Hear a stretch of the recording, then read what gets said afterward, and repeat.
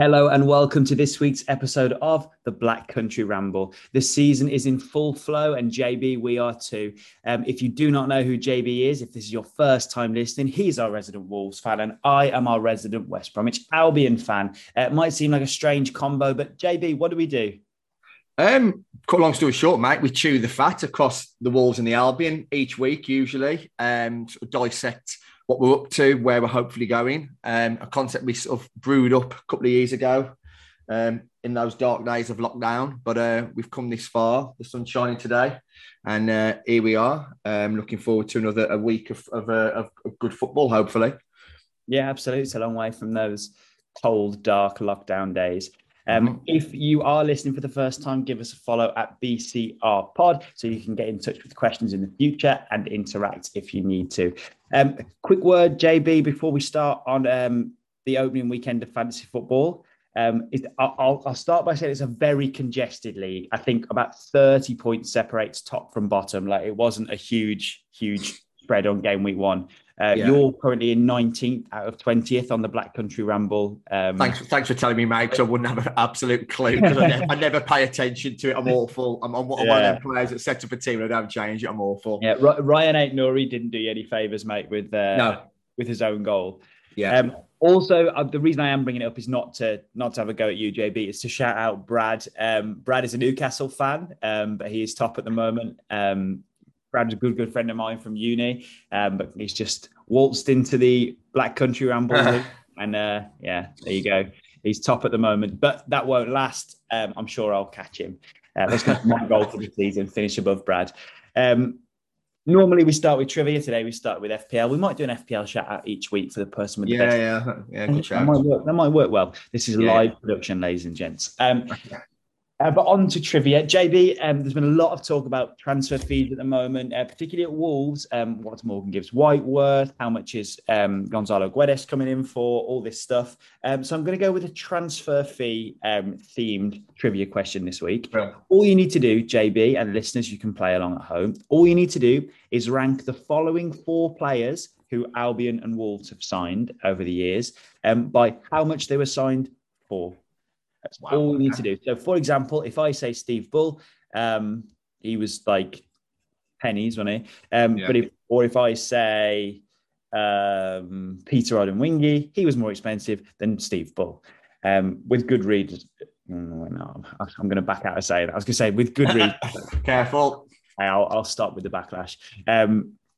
So, all you need to do is rank them in order of how much they went for. You can go top to bottom or bottom to top. I don't mind. Okay. Player number one. You might want to write these down, JB. There's only four. But, you might want to write them down. Player one. Yeah. Ide Brown, Nigerian international for Albion. Okay. Number two. Rui Patricio. Yeah. Number three. Ruben Neves. Number four. Nasser Chadley. Now, I've tried to go for four players which are in roughly the same region. Okay. None of them are free or none of them were like... Sure. You're in the same sort of region. Wow. Okay. I'll read them once more for the listener, JB. We've got Ade Brown, Rui Patricio, Ruben Neves, Nasser Chadley. Who's the most expensive? Who's the least expensive? Okay. Well, that's thrown me because I'm going to be dead honest with you because you just popped out with the words none of them were free because I was absolutely convinced Rui Patricio was on a free. Convinced well, if we think back, to be fair, maybe I shouldn't have gone with him. Nobody knew the fee for a really... Yeah, that was it. He went to a tribunal, didn't it? Yeah. Right, okay. Because there was the mass walkout of the sporting team. That's it. That was it. Yeah, that was it. With Rui Patricio. Are we going on his tribunal fee? Oh yeah, I've got it on Transfer Market. So okay. I think I sort of remember what it was. Right. Okay. Crikey. I think I know roughly 3 out of the 4 where they were money wise. Oh, that's a great question. Really good question. Oh God. I'll give you a clue on Chadley. The fee that Albion bought Chadley for from Spurs was the highest fee that Nasser Chadley ever went for in his career. Yeah, okay. Also the highest fee that anyone's ever paid for Rui Patricio, and definitely the highest fee that anyone's ever paid for Adair Brown. And I think the only fee anyone's ever paid for Neves. Yeah, so all these players have never gone for more than they went for when they joined Albion or Wolves. Okay. Right, so I've just grabbed a pencil. Old school. Write the names down, JB. We'll do the answers later on so the listener can play along as well. It's tough. They're all very close together. Yeah, definitely. Neves and Chadley. Okay.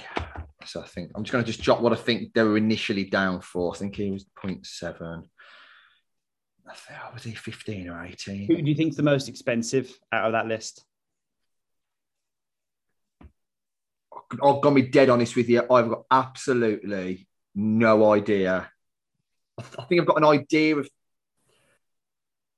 the problem is I've got no idea about that Brown lad. Not a clue. He could have been 10 quid or 100 million, and I would not have a clue. Whereas the other three, I remember because I remember there was loads of memes and talk when the price you pay for Chadley, and he wasn't particularly great for you, was he? No, he wasn't. And I remember the talk of how much money he'd wasted. So, Brown, what's his name again? Adair Brown. Wait, who did you buy him from? We bought him from somewhere in Russia, I think. Yeah. Okay. Oh no, we bought him from Kiev. So Dynamo Kiev. So yeah, right. Ukraine. Chadley. I'm gonna go. Okay, yeah. Okay. Do you want to come back to me, or do you want me to just to go for it now? I'll come back to you, mate. But a quick word, who do you think's the most expensive in that list? I'm going to go left wing. I'm going to go that Brown kid because I don't know him. So I think sometimes you overpay for players from Russia in that way. Yeah. A fair point. Although that's where we got Adam Wingy from, and he was a bit of a bargain. So no, sure. Yeah, right, I'll have another little thing and then come back to me. We'll come back to it. Yeah. One of those four players did feature this week for a Black Country team. That player was Ruben Neves. As Wolves got off to a pretty underwhelming start result-wise against Leeds. JB, you've said to me off air that you don't think that was a fair reflection on the game. Talk me through it. Yeah, I don't like sort of going, we deserve more out the game and this, that, and the other, because ultimately the result is what goes on the league table at 5 o'clock on the Saturday afternoon. You can be the most dominant team for 90 minutes as much as you want, but if you don't get the results, that's all that matters. But I think on reflection of the game, I think we were the better side. I think obviously Leeds had a couple of spells where there was sort of, the crowd was sort of gearing them up a little bit, and they came at us at times. But generally, I think we were the better side. We controlled it. We created more chances, and we were far more comfortable in possession. But it was just, again, I feel like deja vu a little bit. Just that lack of, just that lack of. What's the word I'm after? Finishing touch, if you like. That in that final third, we missed that focal point, that spearhead of the attack. And even though Hwang actually didn't have a bad game, actually, to be fair, he actually did quite well, and he looked quite sharp. He's not an out and out striker. When you're playing a 4-2-3-1, you need that out and out striker. To sort of spearhead that formation, and we missed that. So yeah, it was a really funny game to watch. It wasn't by any stretch of the imagination one of our better performances, but I think Leeds will have come out of that game thinking, Christ, we got away with that one, because they didn't particularly play that well, but at the same time they weren't particularly troubled at the same time. It was a bit of like you said, a bit underwhelming across the board. There were some good moments. There was some basic moments, but it was quite underwhelming. And there were flashes of some things that I liked. I thought Collins looked good. It was nice in us playing a back four, which allowed us to venture forward with more purpose and vigour. I obviously, I know we'll get onto that in a bit amongst some of the things that have happened in the last sort of few days. But he set his stall out now with that back four, which definitely allows us to push forward. It was a shame that Aït-Nouri had such a nightmare because he's been exceptional in pre-season. He was one of our better players last year, and it just wasn't his day on Sunday and on Saturday, sorry.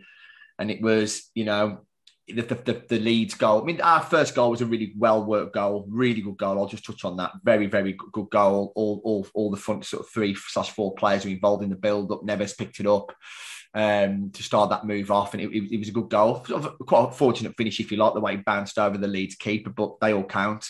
And like I say, and in reality, we should have probably kicked on a little bit then, but we seem to have this habit, and I know the ebb and flow of professional football means that when a team is losing, then there's naturally spells when they come at you. But there's just this thing with Wolves and Leeds where we always seem to take the early lead again. I'd love to see the stats. I should have looked at this before we recorded, but for the reference for the viewers, we are recording at 9 o'clock on a Wednesday morning, and me and Kieran both were half asleep still. So I should have probably recorded this, researched this before we did this. But we always seem to take early leads against Leeds. That's why I got confused then.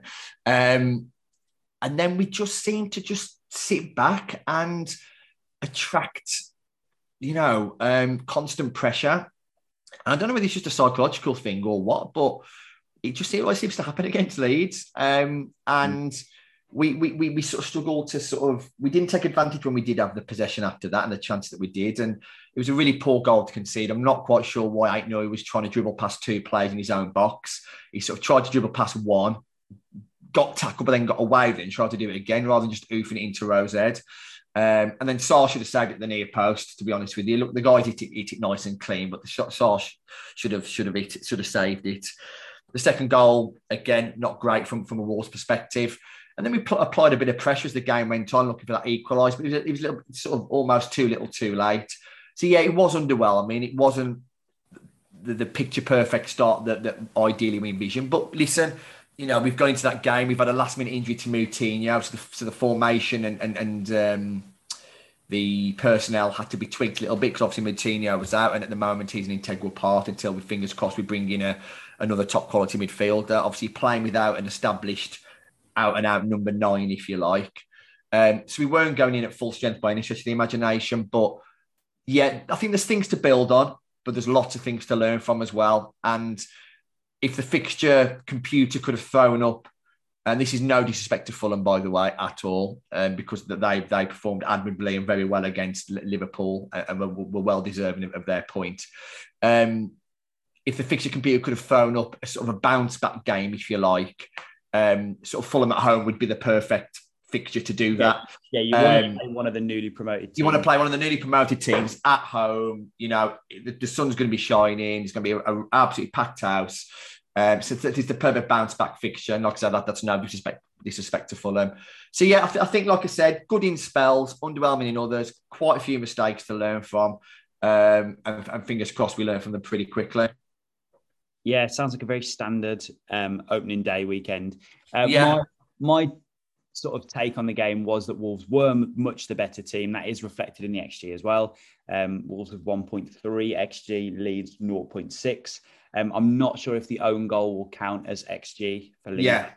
So I think that might be why that day is slightly skewed that way. But yeah, I did think Wolves were the better team. On your question about it always seems like Leeds, we go ahead and then Leeds peg us back. Might be a placebo thing. I'm not sure. To be fair, before, so historically, no. Wolves have a very good record against Leeds in the last sort of 5 years or so. But no, in the last year, so since October last year, that's the third time Wolves have taken the lead and not won the game against Leeds. Yeah. So yeah, it is a pattern. Yeah. It happened twice last season, and then it happened this season as well. JB, you alluded to, we may as well just quickly talk. Sure. Alluded to the system, to the back four. It won't be lost on any Wolves fans that the loss of Connor Cody is a big step towards a back four as a system for the future. He's gone on loan. He's gone to Everton. Strange one. Yeah. JB, where do you stand on that? Wow. I saw it coming. I think Bruno Lage has always wanted to implement a back four. He got his man in Nathan Collins in the summer. Obviously, Max Kilman has really stepped up and become one of the top class sort of centre halves outside the top six, if you like, in the Premier League. So I think that was always coming. On the deal itself, I think a loan with an option to buy, even though there has been some reports come out in the last sort of 24 hours that it's pretty, as long as Cody does okay and makes an impression, Everton stay up, they will execute that option to buy. But ultimately, when it's not a legal obligation, then you've always got that sort of worry. There's been lots of conflicting reports. You know, you can read a lot into things through Twitter, through Instagram, through the wording of what his wife's put on Instagram and things that have been said. And it's really difficult to say. I think initially, I think there's conflicting views. A lot of people think, oh, hang on a second, you know, he obviously found out he wasn't going to be first choice. He wants to go. He wants to try and guarantee that seat for the World Cup, etc., because he probably won't get another chance to play in a World Cup. And you know, he's been by far the best club captain I've had in my lifetime, and we wish him well, sort of thing. On the other hand, people are going, maybe he should have tried to stay and fight for his place, you know, rather than just sort of giving up the ghost a little bit. Other conflicting reports say that there was a little bit of issues behind the scenes, and you know, I think Roman Saiz put something on Instagram when he sort of atted him and whatever, and was like, it's shit the way it turned out or something like that. And so there's a lot of different conflicting reports about things that may have gone on, but ultimately, unless you're in that circle as such, you don't know. My personal opinion is Lage wanted a back four. He didn't see Cody as first choice. Lage has been waiting now over a season to be able to implement and bring in his own players and properly, you know, implement his own style as such. And he plays a back four. He tried to briefly dabble with it last year. And even though I quite like the look of it when we did play the back four, actually, he never sort of persisted with it because it wasn't quite working. We are well stocked in the centre-back region. You know, you've got natural centre-halves such as Bolly and Mosquera sitting on the bench. Who in a back four are probably stronger than Conor Cody.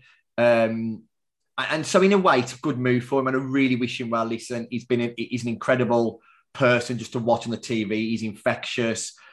I've loved him being our captain, by far the best captain of my generation at my club. You know, he took us from, you know, mid-championship, sort of the doldrums as such, to European quarterfinals, you know, FA Cup semi-final, consecutive top 7 finishes in the Prem. He's been an incredible captain, leader, person to have around the club, and a great player as well at times. Really, really great player. There's no disputing that. But Bruno Lage has obviously got his identity. He wants to stamp on this team and where he wants to go. And Conor Cody doesn't fit into a back four. Everton are most likely going to play a back five this year, and he fits in perfect for them. You know, he's going to be a great sort of his home city. And I really do wish him well. I'm not one of these that, you know, fans that sort of get a little bit too sentimental as such. You know, it almost reminds me a bit of the whole Nuno conversation we had last year, and you were like, go on, tell me what you're not. And I went, yeah, I think it's time for Nuno to go. And you were like, and it was that sort of thing. But these cycles come to an end, and you have to move on. And Conor Cody's been £2 million from Huddersfield in 2015. Probably value for money, probably one of the best signings we've ever made, the way he turned out. But, you know, he goes with the club's blessings. I thought the club statement was very telling in terms of that he wanted to go. The club wouldn't stand in his way because of the service he's provided to the club. And it's a good move all round. The only disappointment is I just wish there was an obligation to buy, because if just for any reason you just have a really poor season, Everton decide that a back five's not for them or whatever, and Everton go, do you know what, £12 million actually, if that's the mooted fee, that's the fee that's being thrown out. Nobody knows if that's the true reflection of figure. That's just something that you've seen on Twitter, basically. Actually, we don't want to invest in that. He almost comes back to us as damaged goods with 1 year left in his contract. We're in the Adama Traore situation again. And I just wish we would have learned from that part, because we got absolutely bent over a barrel with the Barcelona deal, a nightmare deal for the club and player. And Traore, we're still in that situation now. He doesn't look to be getting anywhere near the first team at the moment. We've got a player sitting on the books on decent wage who probably doesn't really want to play for us. We don't really know anyone who wants to have him. And I wouldn't want that for Connor Cody, if that makes sense. Not for him, because of what such a great guy he is and what he's done for the club, but also for the club, because ultimately it's all about the club.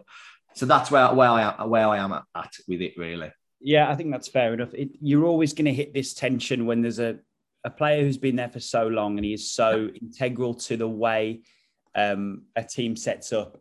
When a new manager comes in, they tried last season to play the back four with Cody, but when a new manager comes in, something's got to give. And Bruno Lage, I feel like this is the first time we've seen Bruno Lage's ruthless side. You know, the ruthless side that brought him the Benfica title in record fashion. The fact that, you know what, this is the team I want to play. This is identity. You know what, whether you're club, and I don't mean this is, you know, whether you're club captain or not, I've got to do what's best for this side.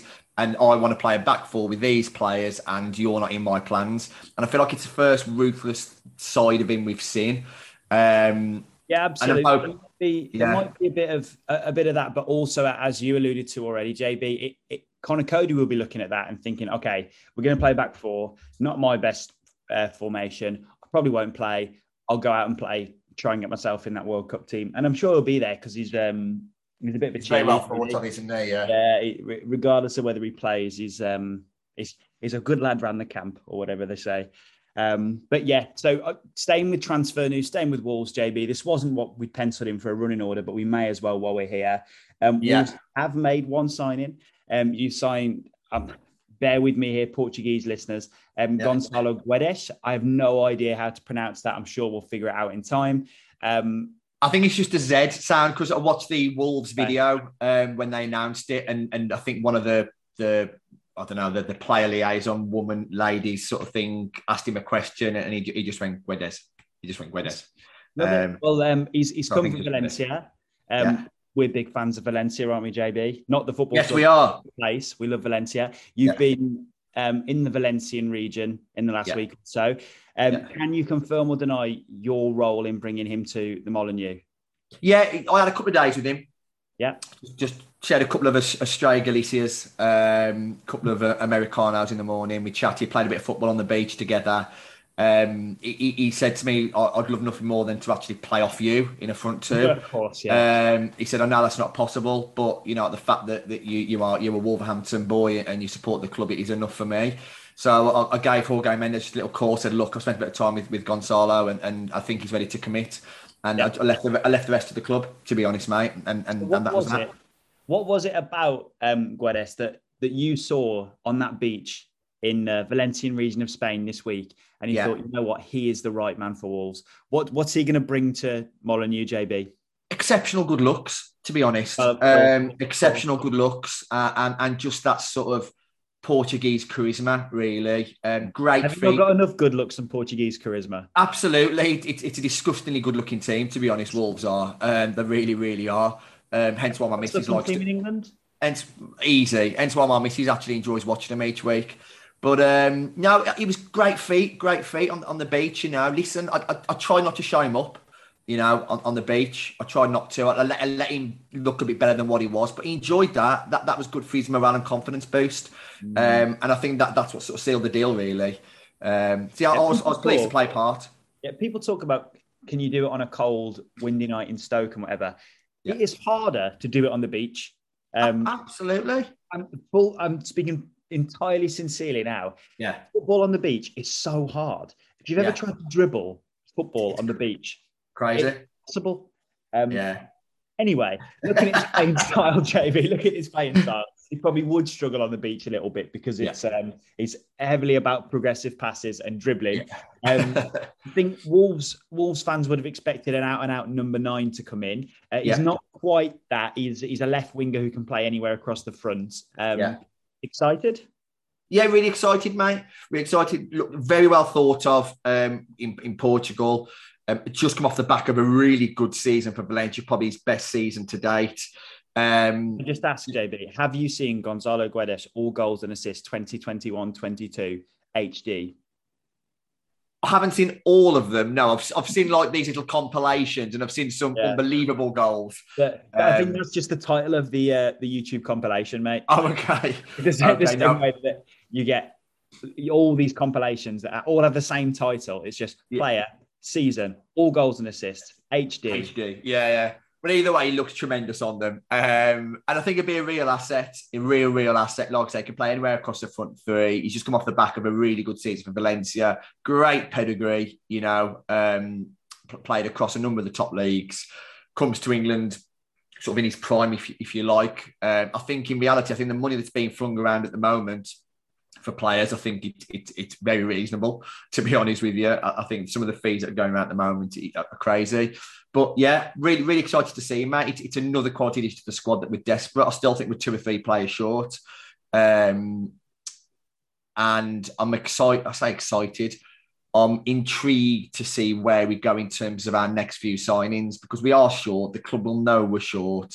That bench on, I don't want to go negative now because it's really exciting. We brought in a player of Guedes' quality, but that bench on Saturday was, I believe, and I'd love to, it's impossible to say it's all on personal opinion, but probably the worst bench in Premier League history.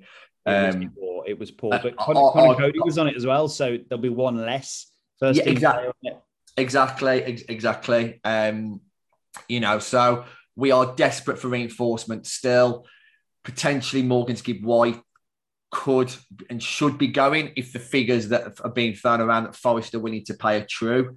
As good a player and as integral as I thought he was going to be for us, I think if you can get anywhere near £40 million from Morgan Gibbs White, I'll give him a piggyback to the City ground.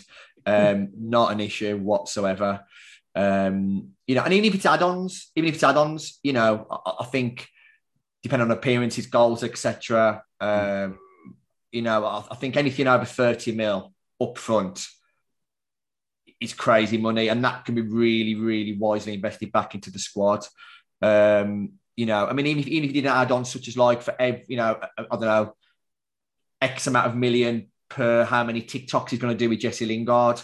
That sort of thing, because he'll do loads of them. Him and Jesse Lingard will be like doing all the TikTok stuff and what have you. And I think we'll get some decent add-ons for that. But on a serious note, I think anything over 30 mil for Morgan Gibbs White is incredible business, to be honest with you. I think for that money, you just take the money. But if Forest are going to offer silly money like 40 million, it doesn't matter what Morgan Gibbs White might be worth to Wolves in the future. 40 million. It's too much to say no, really, JB. Yeah, 100%, mate. When you say like that, 40 million, obviously I know times change and whatever, but it wasn't that long ago that we sold Diego Jota for 45. And when you put it like that, you think, hang on a second, like I say, it could be integral to us for the next 5-10 years, but you can reinvest that wisely. And if the player as well, you don't know if the player's shown a desire to go either. And things like that. And if he's shown a desire to go because he's played with Steve Cooper before for the England under the 17s, they may have had a word and spoke to him and spoke about how they want him to play in their system and what they think. And he might be more into JB. Swansea as well. Sorry? And at Swansea too. He played with at Swansea, of course at Swansea. So and when you play, and there is, even on a Sunday league or Saturday afternoon level, when you've played for certain managers before, and if that manager comes knocking and what have you, I've done it before in a completely different level of football where I probably played for a better side, but then a manager who I've got a lot of time for, respect, and said, look, we come and do a job for me here, this, that, and the other, and you do. And it might be that sort of angle as well. So it'd be interesting, but I just think, personal opinion is, I think they've shown their hand, they're willing to spend the money. I think a couple more million up front will probably do it. And my hope would be that will be reinvested very wisely within the next, what we got, 2.5 weeks till the end of August, now 3. I'm losing track of the time, give or take. Yeah, we're on the 10th now, so things will need to move quickly anyway. Yeah, 100%. But, okay, this is an Albion and Wolves podcast, and we've barely mentioned Albion so far, so apologies, Albion fans, if you're still listening. We'll just quickly segue back to our trivia question at the start, and then we will finish the pod for the last half an hour probably with some Albion chat. JB, the 4 players were Idai Brown, Asa Chadley, Rui Patricio, Ruben Neves. Who's the most expensive? Who's the least expensive? And then tell me the 2 in the middle as well. Right, yeah, I've switched a little bit. I've had a think. You threw me a curveball when you said the price you got. I didn't ring you for. And then I've thought of a couple of actually other examples from Russian and sort of Ukrainian teams over there where there have been some bargains. Now, I'll be dead honest with you, I cannot even remember who that Brown kid is, to be honest. I wouldn't have even known who he was. I mean, what sort of year are we talking? When was it? We signed him in 2014. I think it was the Alan Irvine team. Oh, crikey. Wow. Yeah, See, I'd even forgot about him. When Berahino was there, he was overshadowed a bit by Berahino. Okay, I am going to go. Well, I'm going to just say it, and rather than drag it out, I'm going to go Nasser Chadley, most expensive. I'm going to say he was around the 20 mil-ish mark, maybe a little bit more, maybe a little bit less. I'm going to go Rui Patricio second, and for some reason I've got 18.7 million in my head. Don't know why I've got that figure in my head. Or was it 17.8 actually? No, I'm swapping. Sorry, Neves second at 18 million, I think. Patricio at 17.8. These are just guesses. And then I'm going to go that Brown kid, and I'm guessing he was maybe about 15, something like that. So I'm going to go Chadley 1, Neves 2, Patricio 3, Brown 4. That's my guess. Okay, JB. I can reveal to you and the listeners that the least expensive player in that list was Dave Brown. Okay. But that was at 11.37 million, so a little bit less than you thought. Was he worth it? Absolutely not. Oh, okay. One of the worst players we had in the Premier League. It was terrible. Anyway, next we have Nasser Chadley, 13.6 mil. How much? 13.6. I thought he was more than that. See, I would never. I genuinely thought he was more. I actually thought at one point he was like 25 or something. No, did you sign to him about 25 mil, a midfielder, when you in the Prem? Am I making that up?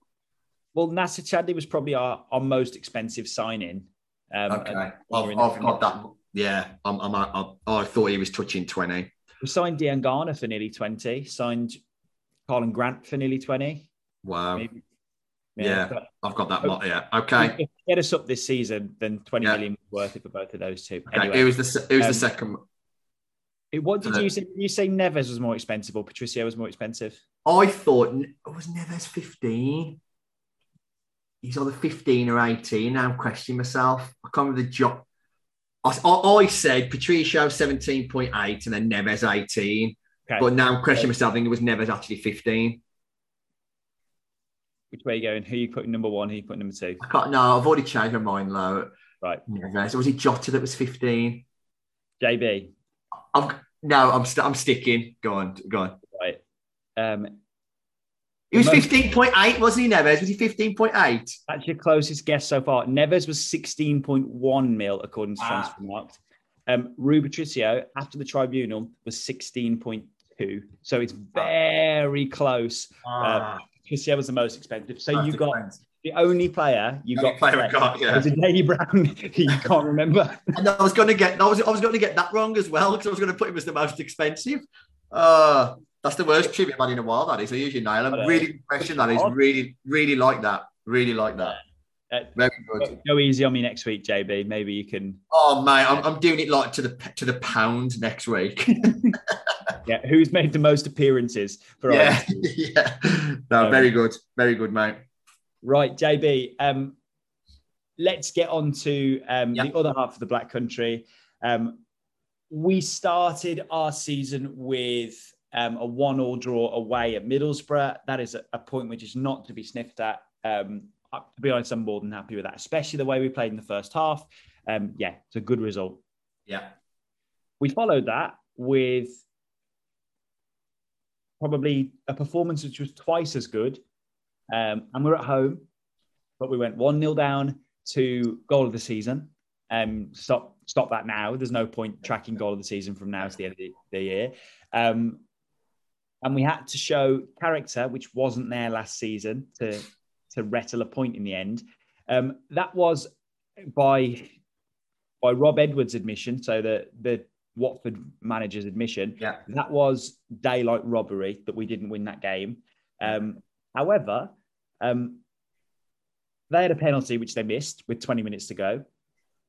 We didn't really create that many clear-cut chances in the second half.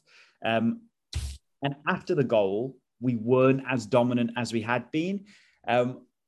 Watford will obviously be thinking, yeah, well, that's a good point. We got away with one there. But I'm thinking the same. I'm thinking, yeah, that's a good point. You just look at those two first games. You said Middlesbrough away, Watford at home. Give me 2 points. Give us a platform to go to build on for the rest of the season. We haven't lost yet. We've had 2 decent performances, 1 very good performance. Jed Wallace has got an assist. John Swift's got a goal. Colin Grant's got a goal. Grady Diangana's got an assist. You know, the players you want to build that confidence, they've done it. I other than the fact we probably should have taken 3 points against Watford, maybe. I'm looking at those opening 2 games and I'm happy. I'm really pleased with where we're at, JB. But I think it's a little bit of a false dawn when you look at the position we now find ourselves with DK's injury. Yeah.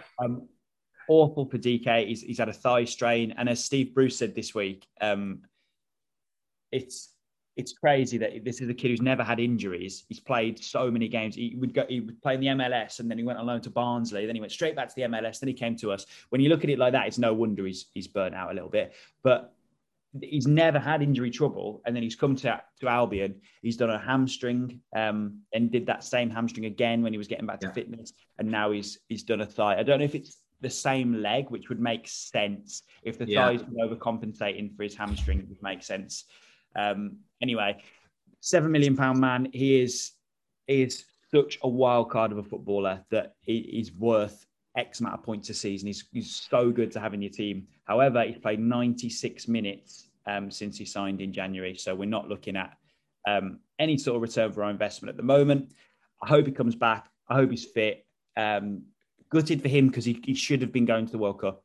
The USA have qualified, and if he'd had a good run of games, I'm sure he'd have got there. So I'm really disappointed for him. Also disappointed for Albion. Also disappointed to hear that Steve Bruce has said this week, it's a shame because I wasn't in the market for a number 9. With the way that we play and we've got our 2 out-and-out number 9s, that means that he thinks Colin Grant is an out-and-out number 9. The chances that Colin Grant missed on Monday night, that is not an out-and-out number 9. So if he wasn't in the market for a number 9 before DK's injury, I'd like to think that performance would have shown Steve Bruce that Colin Grant isn't an out-and-out number 9. The one benefit of Grant playing as a number 9 is it means Diangana will start. And Diangana looked bright the other day. But yeah, we have to sign a striker. I'm not sure whether Keenan Davis is available. He did very well at Forest last year on loan from Villa. I don't know if Villa will want a loan to Steve Bruce with everything that went on with them. We need a striker. We need to find it ASAP because you can find yourself, because a lot of games in August, you can find yourself almost cast adrift from the top 2. Obviously, it's a long season, but we could find ourselves 10 points off the top 2 if we have the same problem we had against Watford, where we just can't put the ball in the net. Worrying, really worrying times. I'm gutted to hear that DK's injured, to be honest, because it's so exciting. But that's football, innit? Obviously, at Wolves, Jimenez is injured and you've had to go into the market. I'm sure you go again. We find ourselves in the exact same position. So really encouraged by the opening 2 performances. And as you said last week, JB, that you look at that team and you think, the goals will be shared around, which is fine for now. Like, we can share the goals around. You want a couple of people to maybe hit 15, a couple of people to hit 10, then you can go up that way. But I don't know if we're going to be able to share the goals for the whole season. So early warning signs, despite the positive performances. I'm not a pessimistic Albion fan. No, not at all. But I'm severely worried if our front line until DK's back is Grant on his own, because bless him, Colin Grant, you can't fault what he's done for the Albion since he joined. He's tried so hard. He's got goals, but he's not the best as a number 9. He's not the best finisher. It's just volume of chances with Colin Grant. He just gets himself. He does get a lot, doesn't he? Yeah. Yeah, he scored goals at Huddersfield, scored goals at Albion in the Championship. He just finds himself in goal scoring positions a lot, and he takes penalties, which helps. So the massive positive for me from the opening 2 games, as well as the new signings looking good, and Kushner had this little cameo, look brilliant, is the defence. We look so much more solid. And Shemi Ajayi next to Dara O'Shea. Shemi Ajayi looks like the Ajayi that we saw in the Premier League. He was a man mountain that year. We were singing his praises every week. It kind of wasn't the common view, but we were a bit like, how is he not left when we got relegated? Yeah, absolutely. Yeah, absolutely. A bigger and better team would come in for him. So, yeah, that's a massive positive. Darnell Furlong was much better against Watford. So there's positives all over the park, apart from maybe Livermore, who it just looks like every year it gets closer and closer that you think, oh, Livermore's not got the pace anymore. Livermore hasn't got the touch. Livermore can't do this. Livermore can't do that. He does this thing. Albion fans will know exactly what I'm talking about. The ball comes to him, chest height. He jumps, chests it, and then because he doesn't trust himself, he just he sort of softly volleys the ball 15 yards further forward. He did it week in, week out last year, and it's the most frustrating thing. You want your centre midfielders to just get the ball down and try and find a teammate. And I'm not blaming Livermore for Sarr's goal from his own half, but that is what happened just before Naby Sarr scored. Naby Sarr, he's Ismaila Sarr. Sorry, wrong Sarr. That is exactly what happened just before Sarr scored the other day. So it's refreshing to see Kushlu in and around the team, who looked class, by the way. It is 15 minutes. He looked so composed, like nothing could go wrong when he has the ball. Touch wood. So I'm interested to see what the starting lineup will be for our game in the League Cup against Sheffield United. I imagine Reyes Cleary will play in that because he's our best young striker. So I'd imagine he'll start that game, give Colin Grant a rest.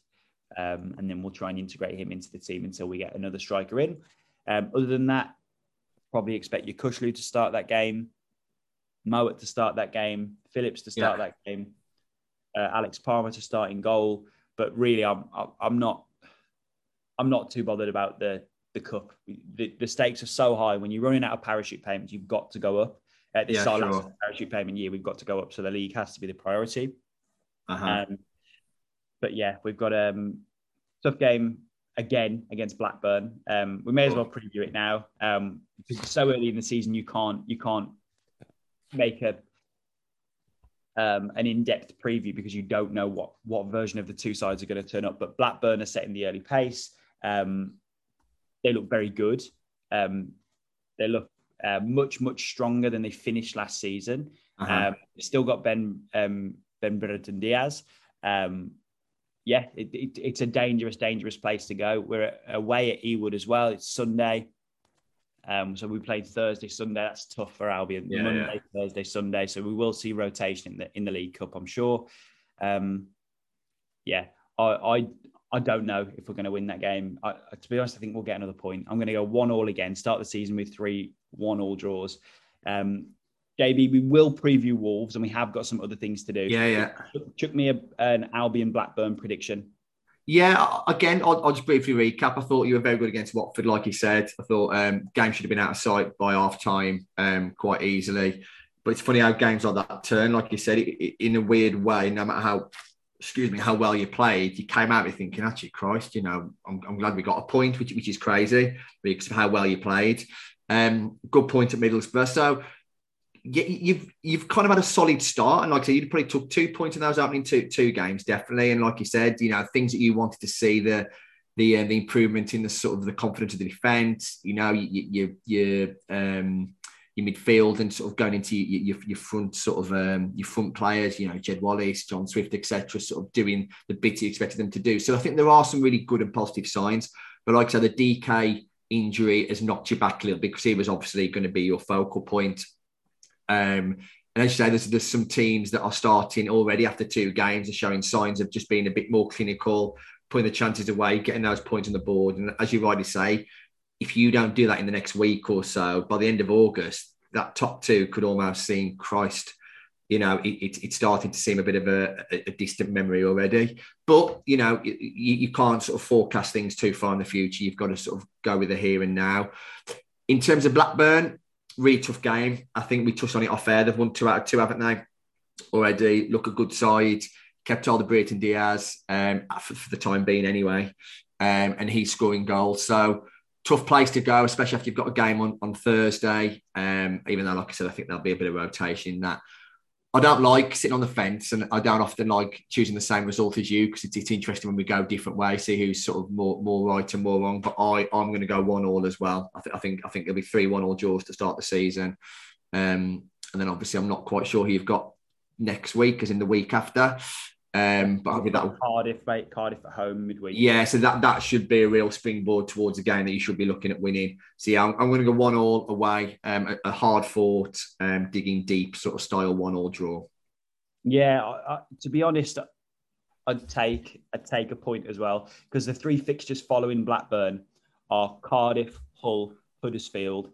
Then we play Wigan as well to finish August off before a trip. Before a home game against Burnley. So there's points to be had in the rest of August.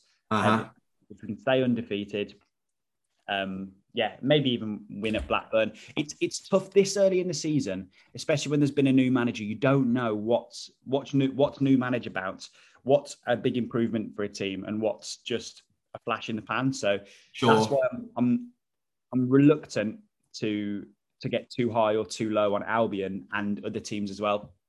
It's just it always happens with the early running in the season. JB, we have some listeners' questions. Thank you to the listeners for those questions. It is my fault that we don't normally get listeners' questions, JB. Quite often I forget to tweet out that we're recording, but we did this on this occasion, and we got some listeners' questions in. A couple of good questions. First question, JB. I sent this to you yesterday. I don't know if you've had a chance to look at it.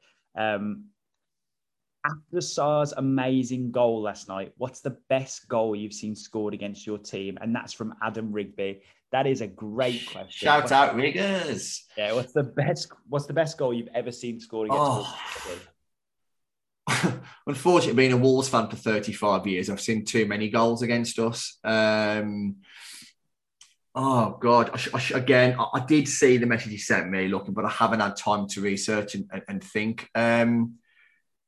One that stands out that always does the rounds on the sort of the Premier League years, and you see on Twitter and people go, "Can you believe this guy scored this goal?" and he gets like 3,500 retweets. Is a striker called Johan Almanda for Bolton. What a goal that was! And he literally just turned our defence inside out with the quickest fairy ballet feet in the world in the box. Made Stearman and whoever it was, might have been Jody Craddock at the time. It was when I was working for Wolves. Yeah. And he just twisted and turned in the box with the ball just stuck to his feet, and he just calmly plays into the bottom corner past Hennessy. That one stands out. That was a brilliant goal. I forgot about that. Yeah. Apart from that, I'm trying to think. What I'll do is I'm going to say that one. I'm going to say that one today. Yeah. I'm going to do a little bit of research between now and the next time we record, and I'll do a little list. I'm going to do a little list, maybe a 1 to 3, the best goals conceded. And maybe we can be a bit of effort. Maybe we can post a YouTube link to them or something for the viewers to see. But yeah, great question, Riggers, and shout out for listening to the pod. He's a big Man United fan, but he sort of listens to the pod every week religiously. Good mate of mine, Riggers. So shout out to Riggs. Nice. I think that style goal is the best goal I've ever seen scored against Albion. I was watching it in the pub with 2 blokes I didn't know. Just got chatting to them during the game, and they were like, "Oh, you must be gutted." And I'm like, "Well, no, that's going to happen once every 20 years to your team." Yeah. What can you say? But yeah, that's the best goal I've ever seen scored against Albion. I remember some amazing team goals. Remember there was a goal Jack Wilshere scored against Albion, which are just awesome. Going back years now. But yeah, anyway, I'll do the same, JB. I'll say Sarr for now, and we'll do a top 3 for you and I for the best goals we've seen scored against our team. Second question. Oh, and also Riggers has asked a second question on the theme of Man United. Whose transfer activity has been worse, Man United or Wolves? It's not even a question. Not a question. Wolves by far. Worse, sorry. Worse, Worse, sorry. Man United, sorry, by far. We've signed Nathan Collins for a third of the price of their defender, and he's twice the player. We've got Guedes in for 30 mil, and they're sniffing around for Arnautovic and Andy Cowell, I think.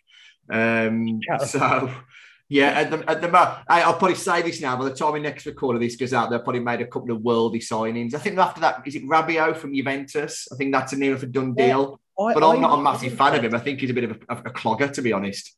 Yeah, he's a little bit passive whenever I've seen him in the Champions League. But I remember liking him. I thought he was a good player. I've seen him play for France and thought, there's a player there.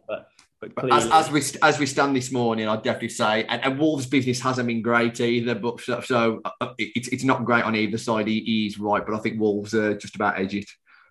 Yeah, I would agree. I think Man United have had a very underwhelming window. But thank you for the question, Riggers.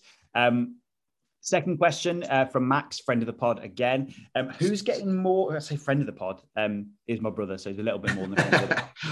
Who's getting more goal contributions this season, Neto or Wallace? Oh, that is a top question. I think it's easy. Yeah, I do. I think to me Wallace. Yeah, I think Wallace is so consistent. He whips something like 21 crosses into the box. It's hard as well because obviously Neto put the ball in against Leeds and Hwang headed it down and then Pedent scored, but that doesn't class as a contribution, does it? I don't think. No, I think there's a stat called goal involvement. But no, that wouldn't class. It's almost like the last touch before the goal, isn't it? So it's quite different. It's quite a controversial stat in a way because I think Neto has an involvement in so many goals, but it's not always a final touch before the goal. But I just think Wallace, in terms of the role he's going to play for Albion, the amount of games Albion will play, probably compared to Wolves, and the fact that he's just such a seasoned Championship player, I think Wallace will in terms of did we say involvement or assist? Whichever word. Just goal contributions. So contributions, yeah. I'll probably say one. There's obviously no disrespect to Pedro Neto. Yeah. I'm sure we'll have plenty of his own. Okay, so what about if we scale it so it's per 90? So goal involvements per 90. Do you still think Wallace? Yeah, possibly, because I would expect Albion. I would expect Albion to be on the front foot of most games and to score more goals than Wolves. Score more goals, I would expect that. So, it's a funny one. Really good, again, really good question. Good question. But yeah, I'll think I'll just stick my neck out and say Wallace. Nice. If you do have any questions for us next week, listeners, you can get us at BCR Pod on Twitter. JB, we've got one thing left to do. The only thing we've got left to do is preview Wolves against Fulham. Fulham looked very, very good against the best team one of the best teams in the league, like Champions League finalists last season. Mitrovic looked dangerous. I don't think, I mean, maybe I'm not seeing it right, but I don't think it was a penalty. For me, there's no contact. Thank you. Right. Thank you. Strange because oh God, the amount of arguments I've had with people who've said Stonewall is a clash of knees, and I'm like, for God's sake, like I don't think that's a penalty because no, nor do I. I also it's a really, really strange one. It has to be a penalty because Shemia Jay's brought him down. But did you see the Albion penalty? No, I didn't see it. I can't comment. I'm afraid. Shemia Jay tripped over the striker. And him tripping over the striker brought the striker down. So it's fair enough. Shemia Jay's forces brought the striker down. But it was totally accidental contact that was initiated by the striker, which is very strange. But yeah, anyway, I think it was a penalty in the Albion game. I don't think that Mitrovic was a penalty. But anyway, people love to have a go at Virgil van Dijk. And he's there to be shot at as the best defender probably in world football, isn't he? Right, JB, I actually think this is a bit of a banana skin. I know you said there's not many better fixtures. I fancy Mitrovic to score again. Yeah. I'm going to go 1-1. I'm going to go 1-1. Again, 1-1 for the third time in this podcast. I think Wolves 1, Fulham 1. Fulham to open the scoring, Wolves to equalise. Yeah. We spoke off air, didn't we? And I said that in terms of a sort of a bounce back fixture after an opening day defeat, you'd want a newly promoted team at home, which is what we've got. And that's no disrespect or discredit to Fulham, because like I said, they were excellent against Liverpool. Very, very good. Looked a sort of different animal to the Fulham that we last saw in the Prem, if you like. Mitrovic looked excellent. The thought of playing Mitrovic over the last few years has absolutely filled me with fear, mainly because he used to bully Cody to the point of sort of the NSPCC should have been called sort of thing.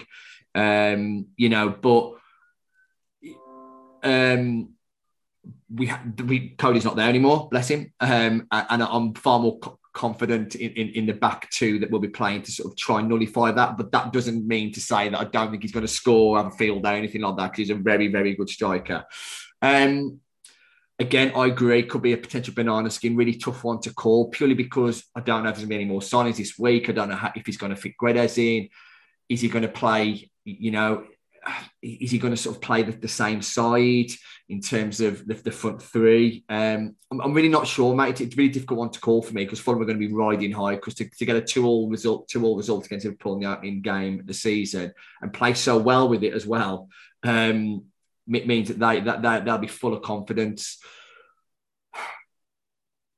My head agrees with you. My head agrees with you 1-1. I do. I think that makes a lot of sense. But I can't go out on a pod and not back Wolves to win at home against a newly promoted side when hopefully with a new signing on board and, a full week of learning the lessons that we should have learned against Leeds, first home game of the season, I really hope we'd go out there and make a statement. So, as much as I agree with you, I am going to disagree just slightly. I'm going to go 2-1 Wolves, which I've gone for 2 weeks on the trot now. I can't keep saying 2-1 Wolves every week, so I will try and mix it up. But I really want us to go out, get the 3 points, and just show that we've learned the mistakes on last week. And like I said, if the fixture can be as good as thrown up as an ideal fixture as possible, this would have been it. I'm going to go 2-1 Wolves, but like I say, with the potential to be a banana skin because Fulham did look very good on Saturday. Lovely stuff, JB. Do you have anything to add before we sign off? Not really, mate, to be honest with you. It's been good catching up. Look forward to catch up with you again next week, mate. And just enjoy the sunshine, everyone, because it's absolutely glorious. It is, yeah. Get yourselves on a morning walk and listen to the only West Brom and Wolves podcast out there. Absolutely. I wonder why, JB. I wonder why this is a USP. I don't know. Do you know what? That's a great... I would love to see if we literally are the only dedicated podcast within the UK between two major rival clubs. So, is there a Birmingham Villa one? Is there a Chelsea Arsenal one? Is there a Man City, Man United Liverpool, or Man City Man United? Is there a Newcastle Sunderland one? Norwich Ipswich, whatever. And that, to be fair, mate, we could be onto something, because I'd be very surprised. Very surprised. Again, maybe a little bit of research. Again, for the listener, one thing that if I had the time, if it was my job, I'd love to have almost a network of rivalry podcasts up and down the country. Yeah. That would be a long-term goal. But first and foremost, it's growth with this podcast, which is tough when it's a part-time affair. But yeah, I would love that. I'd love if we had, I might not put this out, JB. This is the long-term business plan. No, but that would be ideal. I think we're very unique in what we do. I think so too. We don't often praise ourselves, but I think the journey we've been on over the last sort of coming up to 2 years now, in terms of how we've grown the listener base, in terms of the broader appeal as well. Obviously we do get a lot of Wolves and Albion fans listen, but we do get a lot of fans listening that aren't Wolves and Albion fans that enjoy the content. And as I said in the pod the other week, I think our aim is just at times broaden out a little bit, try and get some guests on that might appeal to sort of a wider football fan base. But ultimately, I think we do a good job. And the fact that we do have a lot of listeners that aren't Wolves and Albion fans is testament to what we do. So that's just a little bit of self-praise for me and you, buddy. Yeah, well, I'm not going to jump in on the self-praise, but yeah. Or on the other hand, maybe it's a USP because no one wants to listen to people talk about their rivals, JB. Absolutely. I'm focused on the positive, positive mindset. Yeah, I like it, JB. Well, thank you for listening. If you've got this far, you just had that little nugget of information, which was, definitely a ramble. JB, it's been a pleasure. Listeners, thank you very much. We will see you next week. Thank you for listening to this week's episode of the Black Country Ramble.